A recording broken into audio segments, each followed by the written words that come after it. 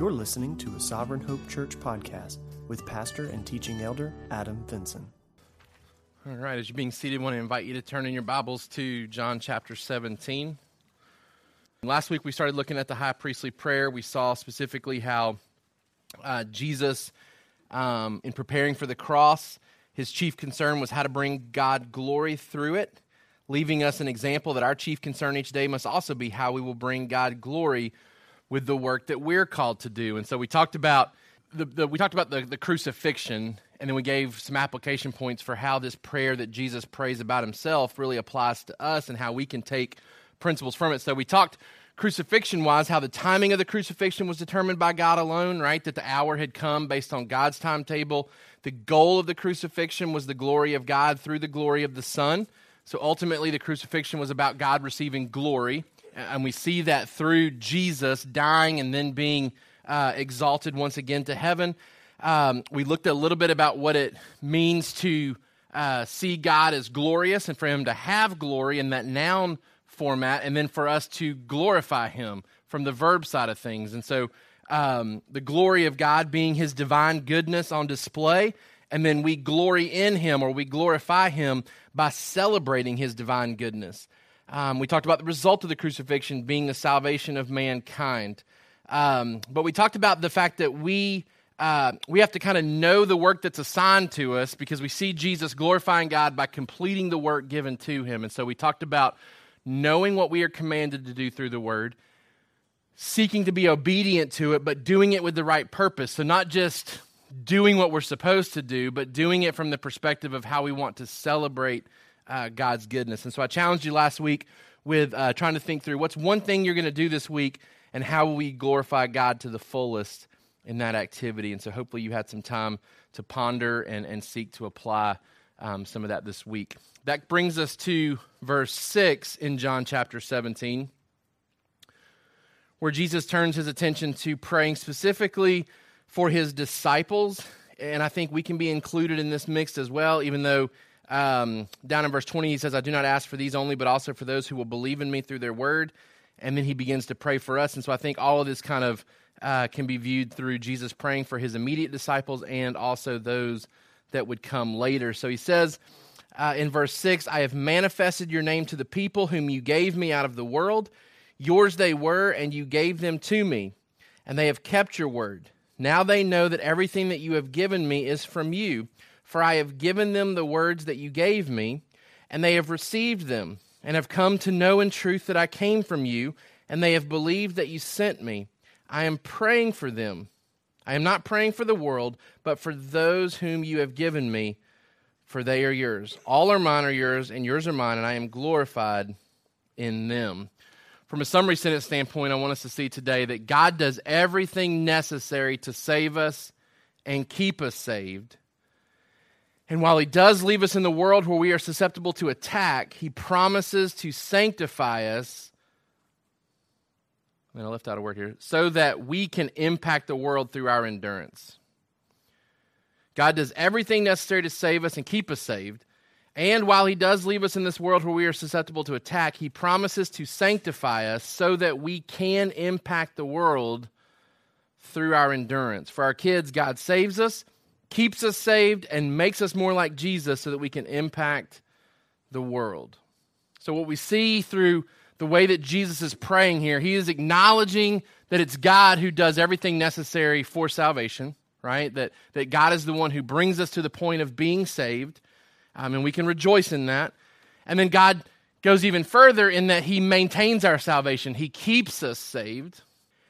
But then he also starts praying to his Father about how he recognizes, and he's not trying to go against this plan, that the plan is to keep disciples here on this earth. And so while he does leave us in this world, he talks about us being susceptible to the attack of the enemy, right? And we know already that he's prepared his disciples for persecution and tribulation that's to come. So we're susceptible to attack. But in this, he promises to sanctify us. That sanctification process, making us more like Jesus. So we're enduring just like Jesus. He promises to sanctify us so that we can impact the world through our endurance. We're going to see elements of everything contained in this sentence today, how God does do what is necessary to save us. He keeps us saved, and then he equips us to impact the world as we are enduring until he comes again. For our kids, God saves us. He keeps us saved, and he makes us more like Jesus so that we can impact the world. Let's see, number one, first of all, that we have a responsibility to believe. We see here in this passage that I'm saved by responding to the work of God. For our kids, I can be saved by believing what God says.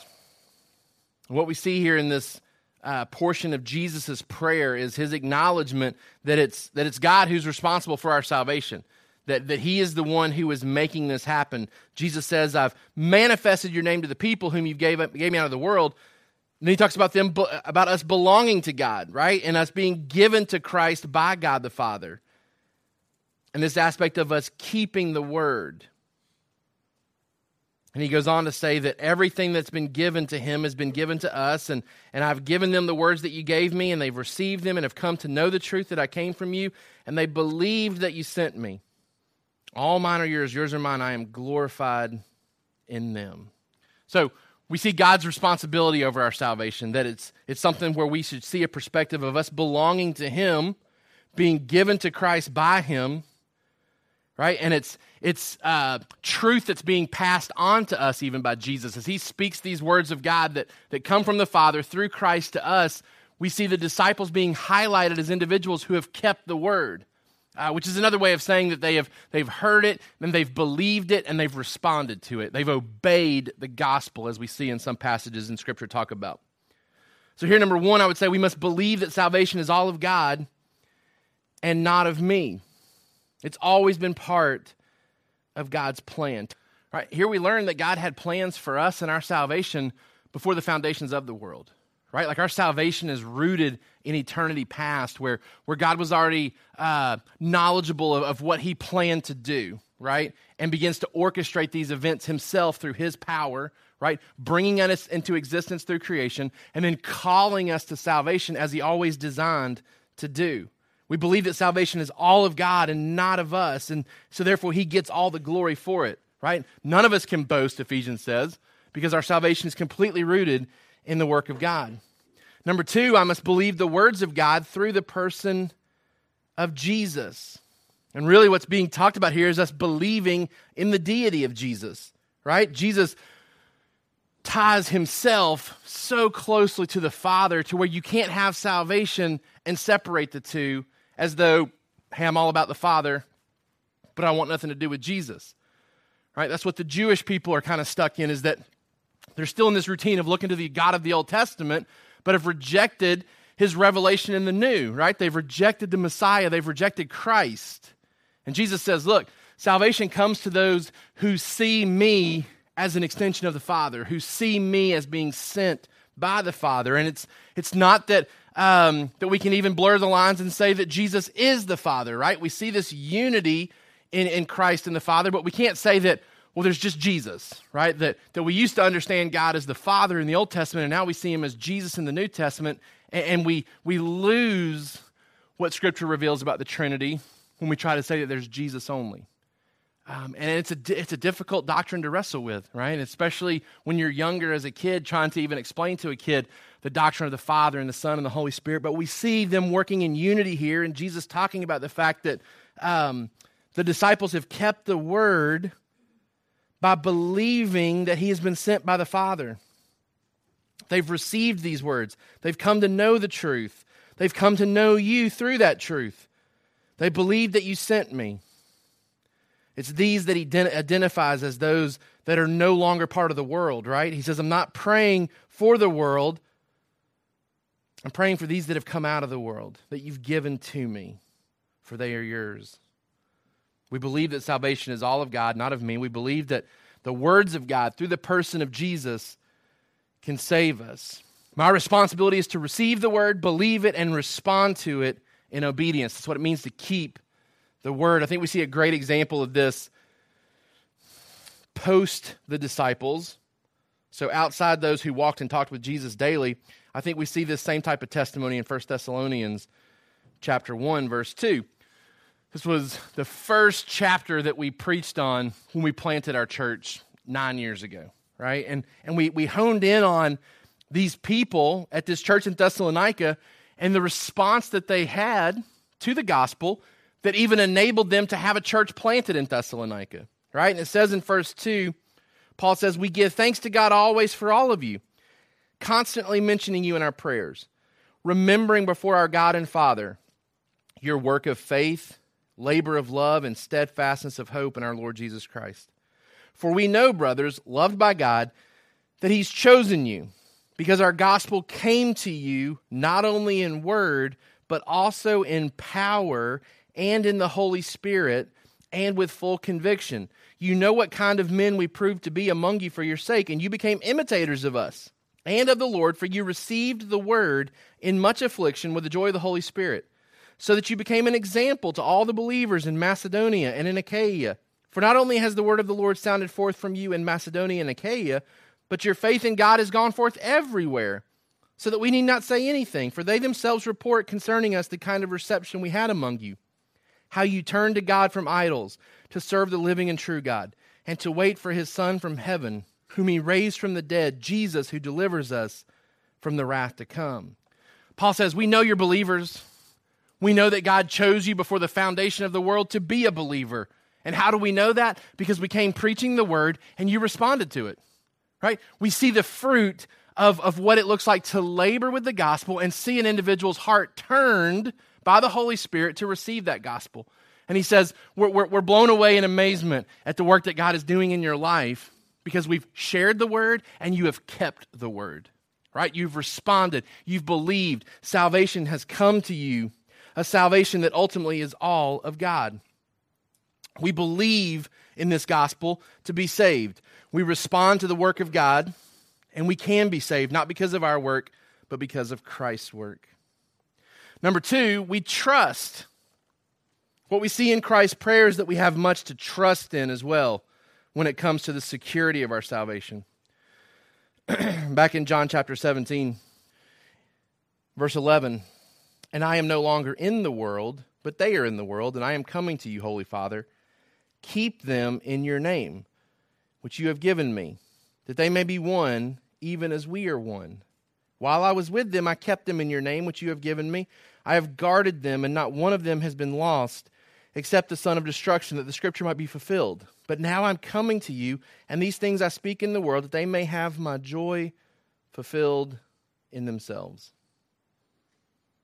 We're called to trust, and we can trust that we will be preserved by the character of God. For our kids, I will remain saved because God is faithful to finish my salvation. We're preserved by the character of God, not by our performance, not by our goodness, but by the character of God. Number 1, I can rest knowing that the Son prays for me to enjoy unity with others. I can rest knowing that the Son prays for me to enjoy unity with others. He's praying that his disciples would enjoy a deep level of unity or oneness that he compares to the oneness that he feels towards the Father. He says, "Holy Father, keep them in your name, which you have given me, that they may be one, even as we are one." He prays for a oneness with other believers. Why? Because he knows that we need each other to persevere.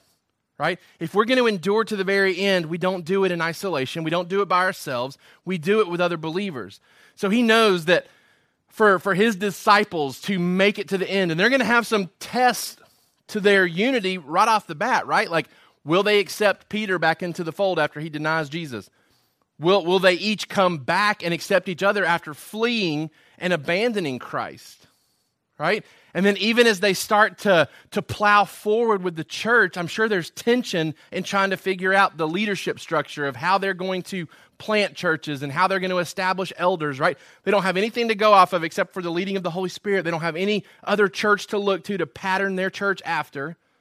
Right? There would have been all kinds of possibilities for tension, and yet when we read the book of Acts, what do we see? Constant unity. We see them coming back to constant unification around who God is, who Christ is, what he's been calling them to, right? And that's a result of Jesus praying for that. He's praying for unity because he knows we will need it to persevere. And our unity comes from our knowledge and belief in God's character. It's the things that unite us, right? It's where we find that unity in the consistent beliefs that we can see in Scripture, right? So there may be a lot of differences in who we are, but we can be unified in these things that are so important, particularly those things that surround the character of God. But there's also this role where we have to pursue this type of unity too. So Jesus is praying for it, and it's promised to us, but we have to do our part as well to pursue that type of unity. And a big part of that is pursuing reconciliation. Reconciliation when we know we've done something wrong, when we know we have hurt somebody, and we pursue making that right. Man, I was blown away in an interview this week, interviewing somebody as a potential teacher for next year, and we were just talking about a lot of different things. One of the things that stood out to me is he was talking about just a interaction that he had had with a coworker recently. He knew he had made a comment that hurt that coworker, even though he didn't mean for it to. He could kind of see it on the coworker's face, but they were so busy in the midst of what they were doing that he couldn't really address it at that time. And he said, the next day I realized I could have just kind of kept going on, that she was fine, would have never thought twice again about it. He said, but I just wasn't right. I didn't feel right about the fact that there may be this fog or haze over our relationship moving forward, because at times she may remember that interaction that we had. And so he said, I went to her and he said, I just sat down with her and he said, I want to apologize for what I said to you yesterday. He said, I didn't mean what it sounded like, and just kind of walked through this piece of reconciliation with her, right? That should be common amongst us as Christians, that when we've hurt somebody and we know we've hurt somebody, we pursue reconciliation. When somebody has hurt us and maybe they don't know it, or even if they do know it, that we still, as the hurt individual, try to pursue reconciliation with somebody. We need that type of unity if we're going to make it. If we're going to endure to the end, we need that type of unity. Jesus prays for it, and it's something that we can participate in as well by doing our part to pursue unity with other believers. Number 2, I can rest knowing that the Son prays for me to experience true joy as well. Not only is he praying that we will experience unity as believers, he's praying that that unity will also result in a fulfilled joy. He says in verse 13, talks about how he's kept them. The only one who's been lost is Judas, and that was by design. Verse 13, but now I'm coming to you, and these things I speak in the world, that they may have my joy fulfilled in themselves. Right? So Jesus is praying that not only will we experience unity with each other, that we'll also experience the joy that he's been talking about too that can come to us. Even in the midst of difficulty, even in the midst of tribulation, he's praying that we will experience this promised joy that he's talked about. Belief in God's word, enjoying unity with others, will lead to that type of joy. And then the third thing that we can rest in is we can rest knowing that the Father keeps me to fulfill his name. I can rest knowing that the Father keeps me to fulfill his name. Jesus makes reference several times to the Father keeping his disciples in his name. All right, so talks about us keeping the word. So the word's delivered to us, we respond, we obey, we keep it. Now Jesus is praying that the Father will keep us in his name. And what he means by that is that the character of God would be fulfilled in us. That who he is, the promises that he's made, how he has revealed himself would be absolutely evident in our lives.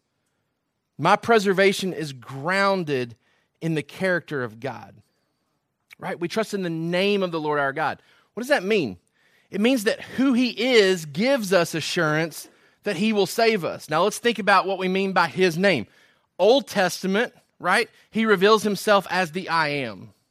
Right? He reveals himself as the I am, and the Jewish people would have understood him in that sense. It's what incites such a antagonistic feeling towards Jesus when Jesus starts to apply that title to himself. Right? But think about what Jesus does in what we've seen in the Gospel of John. He's taken that I am and is built off of it and given us more revelation and more clarity about who God is, right? Jesus as God, I am the good shepherd, right? I am the bread of life. Think about the character of God that is revealed in the statements that we've seen in the Gospel of John and what it says about God. right? That he is the good shepherd who will lead us by the still waters, even if it means going through the valley of the shadow of death, right? He is the bread of life who will satisfy our deepest longings and desires, right? Jesus says, I want you to keep them in your name. I want your name to be fulfilled. I want us to be the good shepherd, to be the bread of life for these people, for these disciples. It's been expounded upon in these I am statements. He's made the character of God fully known to us through these statements. He even talks about being glorified in his disciples, and one of the ways that he is glorified is through preserving us. Think about what Moses says in Exodus chapter 32. Exodus chapter 32, Moses is worried about the name of God or worried about the character of God because he's fearful that if God brings the Israelites out into the wilderness and then doesn't preserve them, what will that say about God? What will people think about the reputation of God, right? And in Exodus chapter 32, verse 12, why should the Egyptians say, with evil intent did he bring them out, to kill them in the mountains and to consume them from the face of the earth? Right? Moses says, please preserve this people. Please preserve this people for the sake of your name, right? For the sake of your name, so that the Egyptians can't even question what it is you were doing by bringing them into the wilderness. And I think there's great assurance for us as believers to know that God receives glory by keeping us persevering, right? God gets great glory by not losing anybody along the way. Those that are truly saved, making it to the very end, God receives great glory for that. Now the question of Judas comes up, and Jesus addresses that. Because it looks as though maybe one has been lost, and that maybe the ability for God to keep the disciples in his name, or for Jesus to even keep the disciples in God's name, has failed at least one individual. And Jesus addresses that with Judas. He says, verse 12, while I was with them, I kept them in your name, which you have given me. I've guarded them, and not one of them has been lost, except the son of destruction, that the scripture might be fulfilled. Right? Judas is one that is recognized as one who doesn't make it to the end. But we've already seen in the Gospel of John how he's labeled prior to his betrayal. In chapter 6, verse 64 through 71, we see that he's indicated or grouped as being a non-believer. In chapter 13, verse 11, we see that he's never truly been cleansed. In chapter 13, verse 18, we see that he was not chosen. And what we're seeing here is that he was never really given to Jesus because he never really belonged to God. What we would say, or what I would personally say about salvation and whether one can lose it or not lose it, because that's something that oftentimes will divide Christians as to whether or not somebody who's claimed to be a Christian and then who kind of wanders off and falls away, did they have salvation or did they lose salvation? The best understanding that I have from Scripture is that if you have salvation, if you're truly reborn and have saving faith in your soul, you will have it forever because you have it. If you have it, you never can lose it. And if you seemingly lose it, you never really had it. Right? And we see this from two passages of Scripture. John chapter 10, verse 28. Verse 27, my sheep hear my voice, and I know them, and they follow me. I give them eternal life, and they will never perish. No one will snatch them out of my hand. Right? So there's this assurance given that if we are a sheep, we can't perish, and nobody can take us from Jesus' fold. Right? So this is an example of early church life where some people were claiming to be Christ followers, claiming to be saved, and yet they went out and left the church. They abandoned the church. And what that abandonment indicates is that they were never really part of them. Because if they were part of them, what does John say? They would have stayed with us. They would have kept enduring. Right? They would have made it to the end. God keeps us believing. Our endurance is based on His faithfulness, His name, and not our own. Philippians 1:6 says that He who began a good work will complete the work. Right? He starts something and He finishes something. Jesus never starts to save somebody and then fails to finish that work. Right? He never starts the process of salvation only to see it fall apart before it gets to the end. He always finishes the work of salvation. In 1 Thessalonians chapter 5,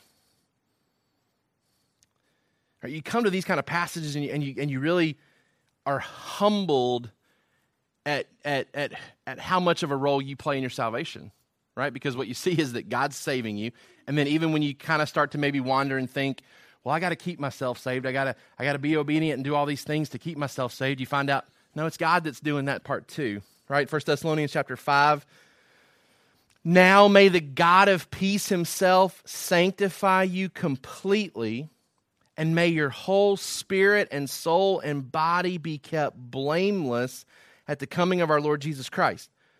Right? You're reading that and you're like, man, that's high expectations.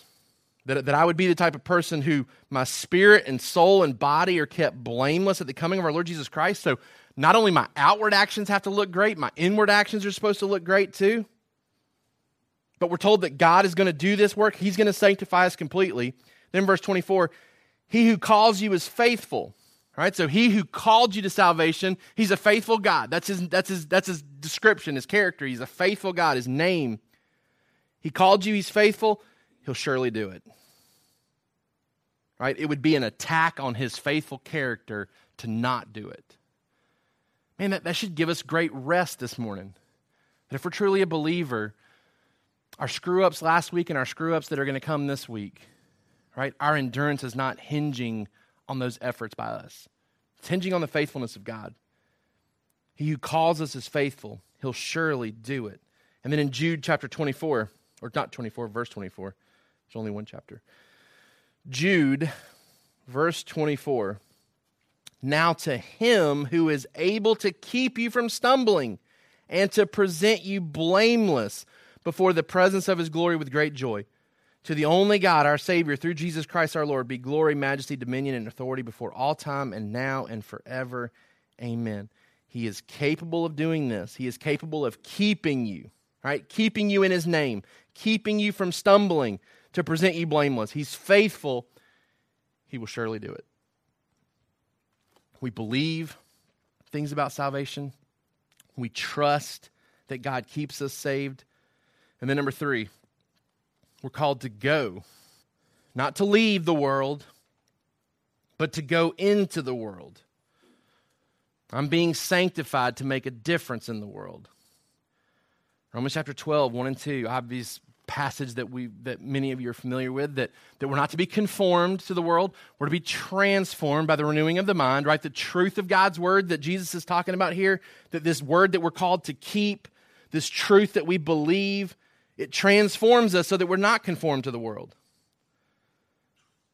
But sometimes it can be so hard to be here and to maintain balance between withdrawing ourselves so much from the world that we lose an ability to impact it because we're so withdrawn, and then the flip side, guarding against immersing ourselves so much in the world that we look so much like it, we can't impact it. Right? And so trying to find a healthy balance. And so one commentator that I was looking at broke up our relationship to the world into 3 perspectives. So I'm going to steal this from him, so this is not original. Number 1, he calls it isolation, inoculation, and insulation. So we'll start with the first, isolation. I am to avoid isolation. This is the extreme mindset of withdrawing oneself from the world and its temptations to avoid falling away. Right? So it's not out of a bad motivation, right? It's somebody who says, you know what? I am really susceptible to temptation. I'm really susceptible to the attack of the enemy. And because I fear this aspect of falling away, I'm going to do everything I can to withdraw from the world, to isolate myself in such a way where I remove as much temptation as possible in hopes that if there's not temptation, I don't fall away, right? And you can see the extreme examples in history of those who have just completely cut themselves off from the world so that there's literally no interaction with anybody but themselves, right? Which completely, I don't know how you can do that and then read Scripture and feel like you can do anything that Scripture's calling you to do, because there's so much of these passages that talk about things we're supposed to do to one another, right? Christians and non-Christians, things that we're supposed to do towards other people in relationships. And so I don't think any of us are obviously guilty of that type of extreme isolation. But I would tend to say that this is the thing that probably is most tempting to us, and that's to cut ourselves off from the lost world, because it doesn't always feel wrong to do that, right? Because we can easily justify it with holy type talk about why we don't do certain things, because those things are bad and those things are evil, and we don't want to be around people that do those things, right? And there's a lot of passages that talk about not being around people who do a lot of those types of things. So it's not an easy come to Scripture and say, oh, okay, I got to do that this week, right? It requires some meditation and some wrestling to figure out how do you interact with this world in a way where you're not becoming part of it, but you're also not cutting yourself so much away from it that you have no impact on it, right? So this perspective, this isolation perspective, it comes from a desire to be faithful to God's truth, but it causes this person to disregard God's mission because they may cut themselves off so much that there's no lost people left for them to impact. And we can't remove ourselves so fully from the world that we lose our ability to impact it. I have to avoid isolation. But then number two, I also have to avoid inoculation. Inoculation is the extreme mindset of assimilating oneself into the world fully without any fear of temptation to fall away. So this would be somebody who almost feels immune to the things of the world, that this won't impact me, this won't affect me. I can be around these people who do these types of things because I'm a missionary to them. Right? So I want to reach these people, and I'm not going to be impacted by their lifestyle. I'm not going to be impacted by their choices, but I am going to be around them a ton so that I can impact them. But oftentimes, who they are starts to wear on us more than we start to wear on them. And if we're not careful, we become so much like the world that we can't impact it either. This person has a desire to be faithful to God's mission, but it causes this person to disregard God's truth. We can't immerse ourselves so fully into the world that we're no longer distinguishable from it.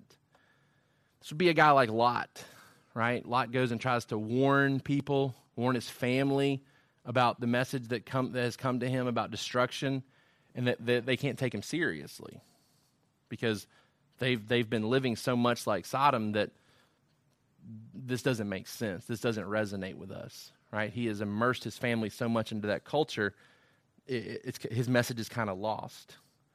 So isolation is removing ourselves. Inoculation is immersing ourselves, and neither one of us allow us to be impactful in the way that God designed. Now, I had you guys kind of discussing, well, what does this look like?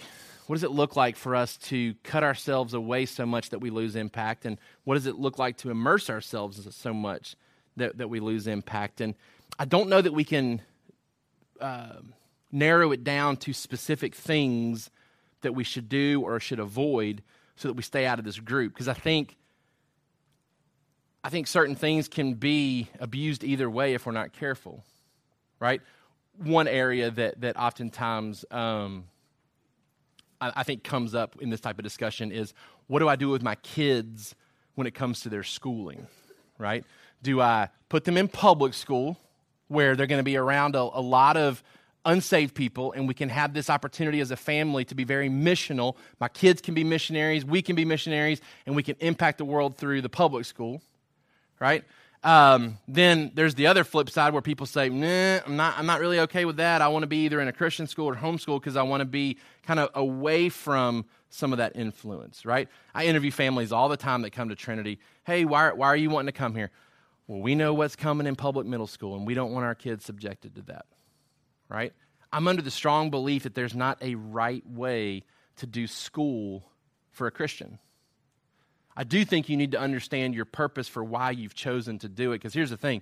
You can say, hey, we're going to be the public school family, and we're going to be very missional and intentional, and yet all you do is look for other Christians in the public school, and like you just hang on to them, right? So like you're in the public school, but the only kids that your kids hang out with are Christians, and the only people that you sit with at the games are Christian people, and so it's like, well, you're there, but not really. Like you're missing potentially opportunity to impact the world that is around you, right? And I'm going to tell you, just dumping your kids in a Christian school doesn't protect them from the world, right? Because I interview a whole lot of kids, too, that I know we're taking, and I know the foundation that they're coming from is real sketch, right? And it's where, like, in Christian school, there's two types of Christian schools. There's the covenant Christian school and the evangelical Christian school. The covenant Christian school is what most of us have experienced probably, and that's the school that says, hey, you have to be a Christian to come here, or your parents have to be a Christian to come here. Like, we want the Christian influence at home merging with what we're doing at the school. That's a covenant Christian school. The evangelical Christian school says, we'll take whoever, because our plan is to put the gospel in the life of your kid and see them come to Christ if they're not, right? So an evangelical Christian school will take Buddhists and Hindus and atheists, like whatever, and the reason that you still put your kid there is because the administration and the teachers are all believers, right? Like, so everything, the structure and the environment that's being created is being done so by believers, but not all the kids are believers, right?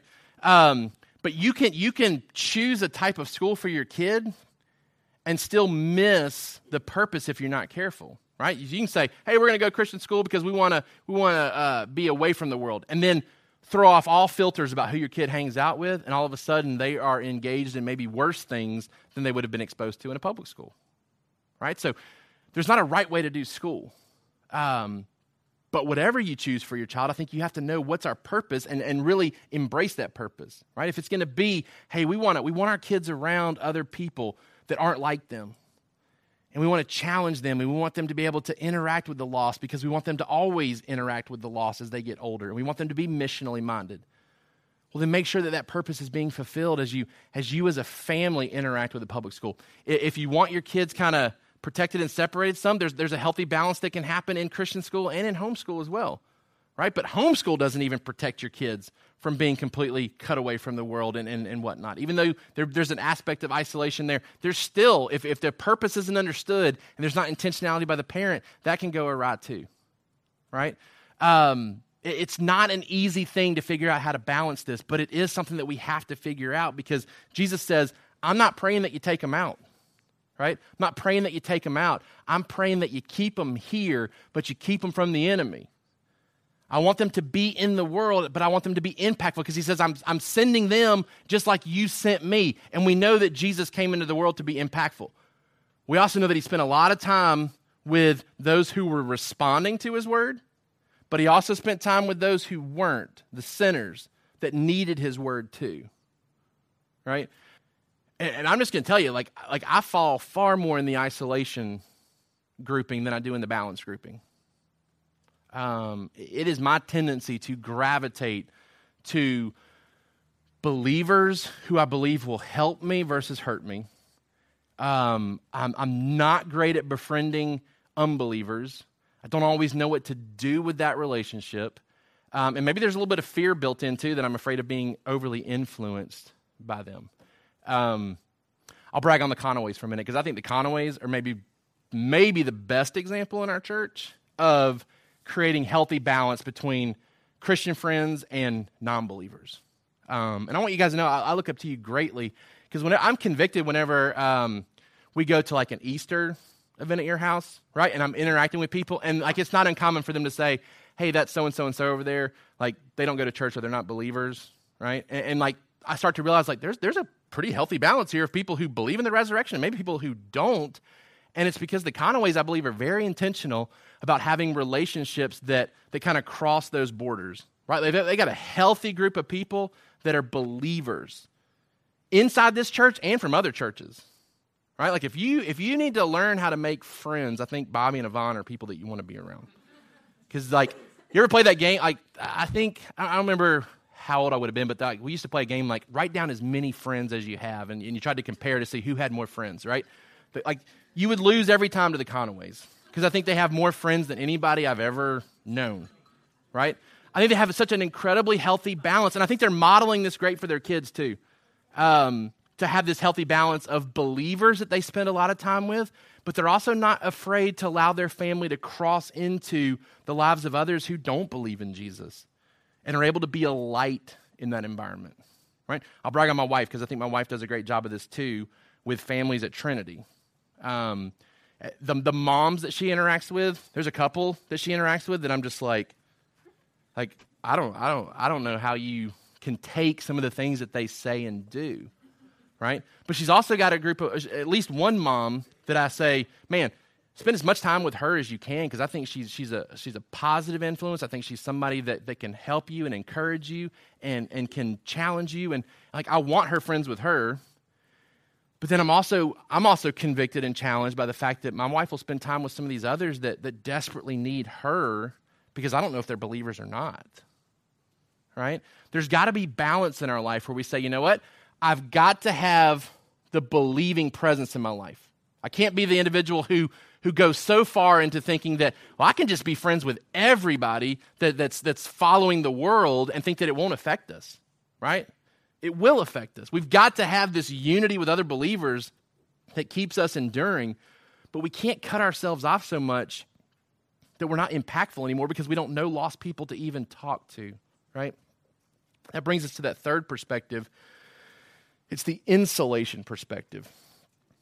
It's a balanced mindset of living unapologetically holy and missional in the world while heeding warnings to not fall away.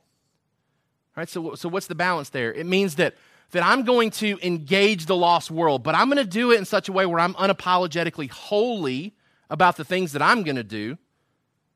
Right? I'm not going to try to downplay, or I'm not going to try to blur the lines and participate in some of the activities that you're doing if it's something that God's called me not to do. I'm going to be unapologetically holy when I hang out with you. And I'm going to be unapologetically missional, right? Like I'm not going to just be content to hang out with you and have a good friendship with you. I'm going to call you to Jesus.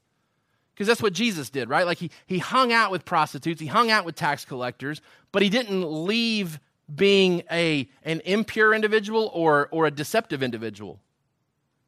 He hung out with those people, and he called them to respond to the word, right? He's unapologetically holy and missional. We have to be unapologetically holy and missional. And we also have to heed the warnings to not fall away, right? That we have to not forsake the assembling of ourselves together with believers, right? We can't become so worldly in our hobbies and our interests that it starts to draw us away in the name of missions, even though it's really because it appeals to our flesh, to where we start to lose our connection with believers. This person has a desire to be faithful both to God's truth and his mission. We must be active within the world without being an active participant, right? Active in the world without being an active participant. And to be faithful, to do this, we really have to be pursuing sanctification. Because if we're not pursuing sanctification, we will fall prey to the things of the world. Right? So we have to be pursuing sanctification. Protection is needed against the world and Satan. Now the encouragement is that God's going to continue to do the work needed to keep us, but Jesus prays that we'll be kept from the evil one. Notice he's not praying that we would be safe and there would be an absence of danger. He's already talked about tribulation and difficulties that are going to come. Instead, he prays that we'll be kept safe through the danger. And all this passage has been talking about is the importance of the truth, the importance of keeping the word, the importance of belief.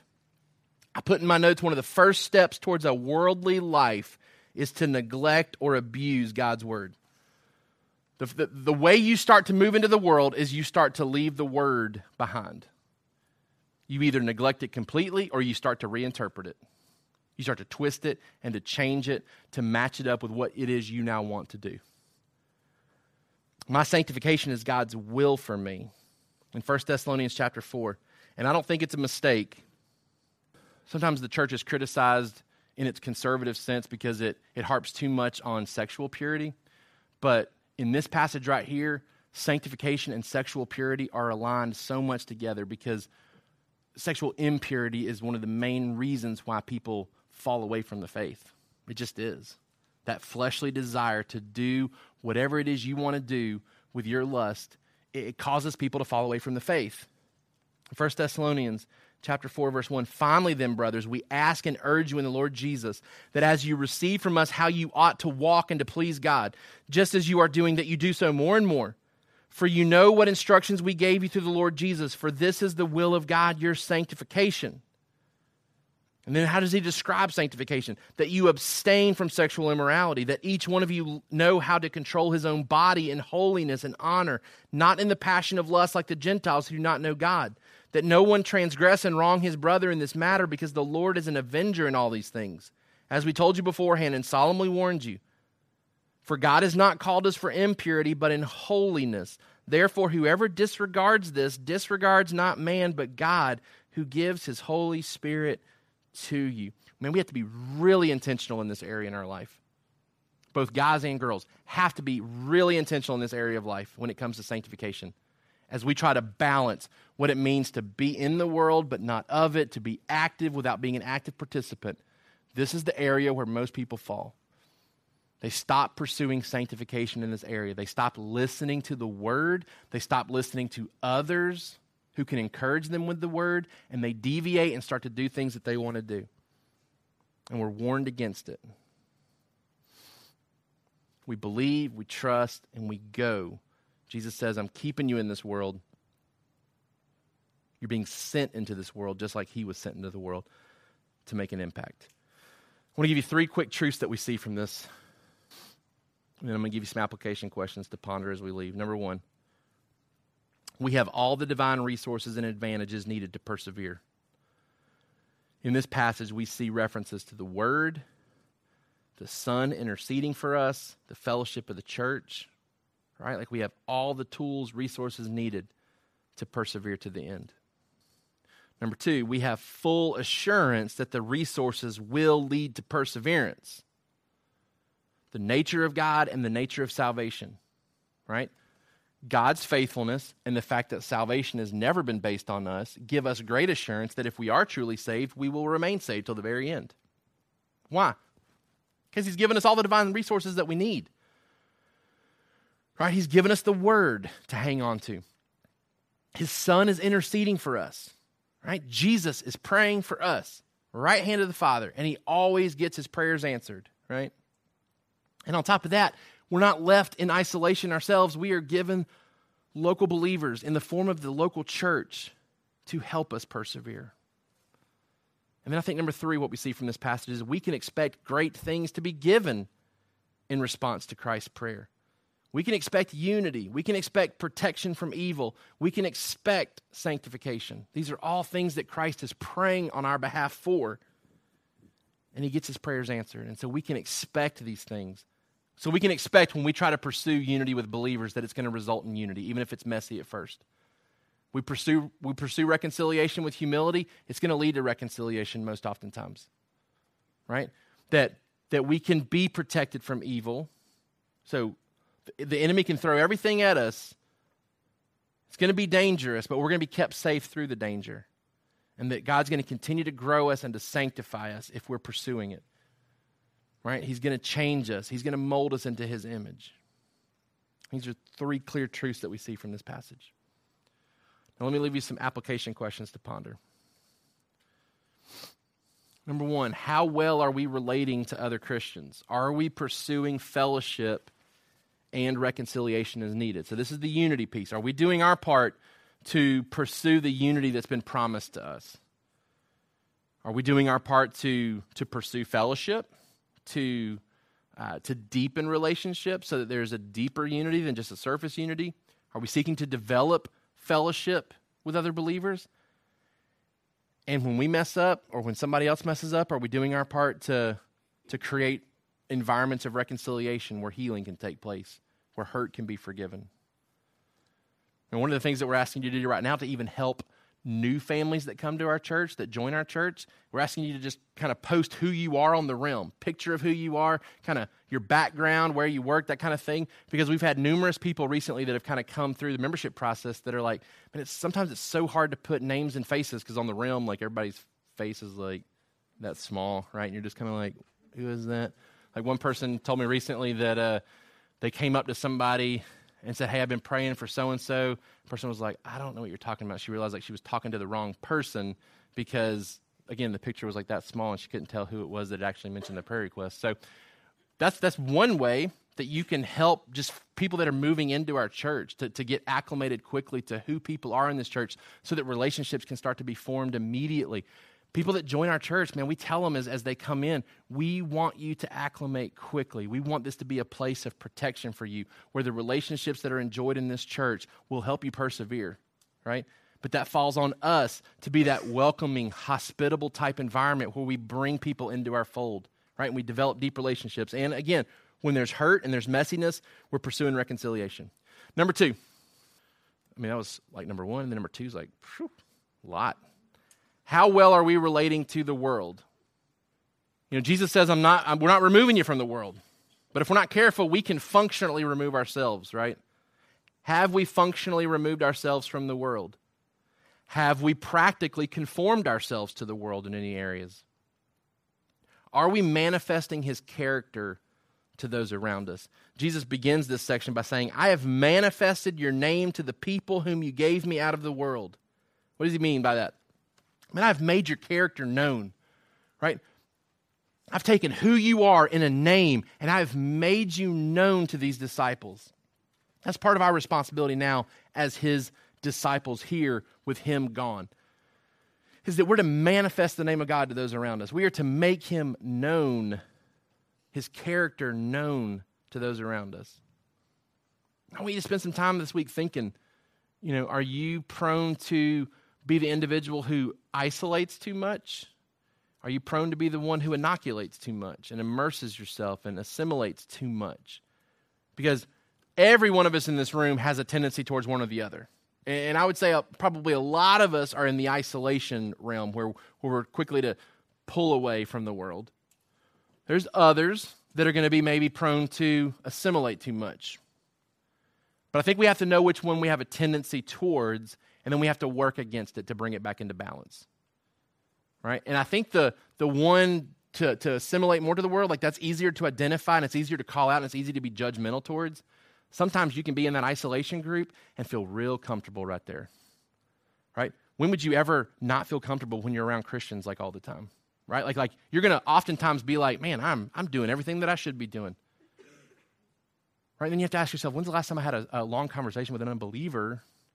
And that'll probably let you know if you're the tendency to be in the isolation group, right? You got to know which one you kind of lean towards and then work to counterbalance that, to be kind of in the middle, where you're an individual who unapologetically holy, right? Like we never want to lose sight of the fact that when we hang out with unbelievers or when we are, at the ball field and we see the Christian family that we could go sit next to and spend a lot of time with, or we see the family that we know is kind of broken and messy and we go sit next to them, right? We're not going and sitting next to them to not tell them about Jesus, right? Like we need Jesus known at some point through those conversations, through that relationship. We also need them to know that we're not going to join in on any unholy behavior that may come about through that relationship. Unapologetically holy, unapologetically missional, right? Heeding the warnings that come about falling away. That we're not going to break away from Christian fellowship, but we're also not going to always flock to it in every environment that we come to and miss opportunities where we can be impactful, where we can develop relationships with those who don't know Jesus, so that we can have an impact on them and help see them come to Christ.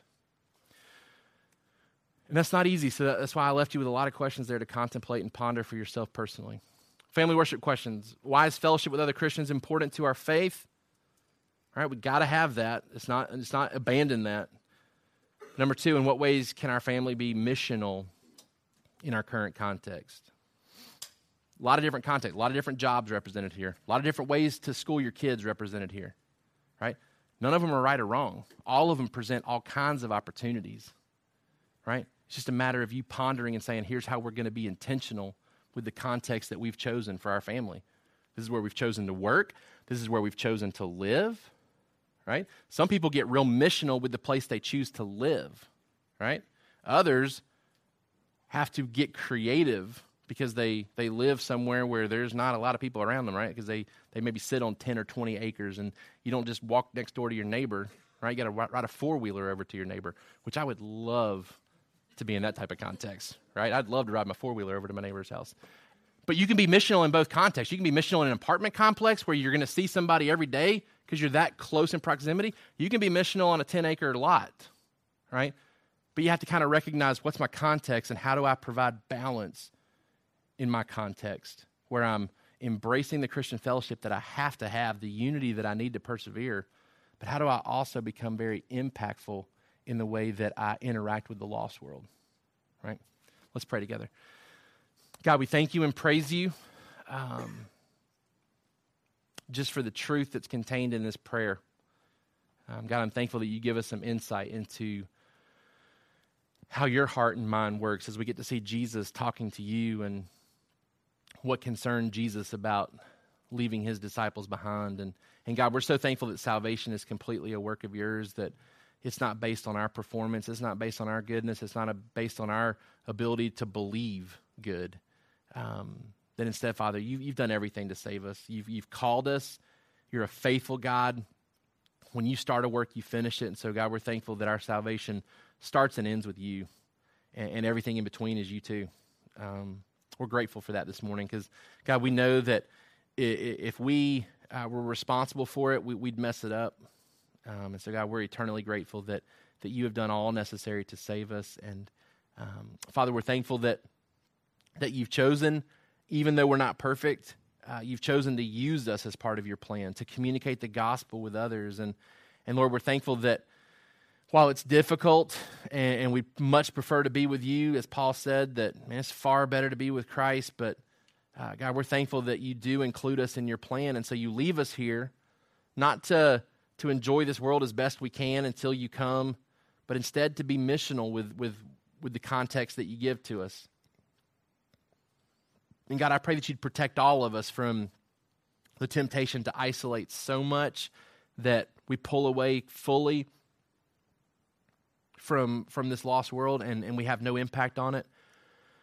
But God, even as we try to counteract and maybe try to balance some of that out, help us not to move so far to the other side that we begin to inoculate ourselves in thinking that we're immune to temptation and that we can assimilate so much with the lost world and not be affected by it. God, help us to find a healthy balance where we can be an unapologetically holy, unapologetically missional in the relationships that we have with this lost world. Help us to be intentional with the jobs, with the neighborhoods, with the hobbies, with our schools. God, wherever we've chosen to place our families, help us to realize we have great opportunities to be missional if we'll just choose to pursue it. Give us wisdom to know how to do it because it's not a clear-cut direction for us, God. Help us to lean on your Holy Spirit for guidance and how we can be these type of individuals who are in the world, not of it, who are active in the world, but not active participants with it. We trust you and thank you for that guidance. It's in Jesus' name we pray. Amen. Thank you for listening to the Sovereign Hope Church podcast. We trust that you've been encouraged by the word. For more information about our church, please visit our website at www.sovhope.org. Again, that's www.sovhope.org.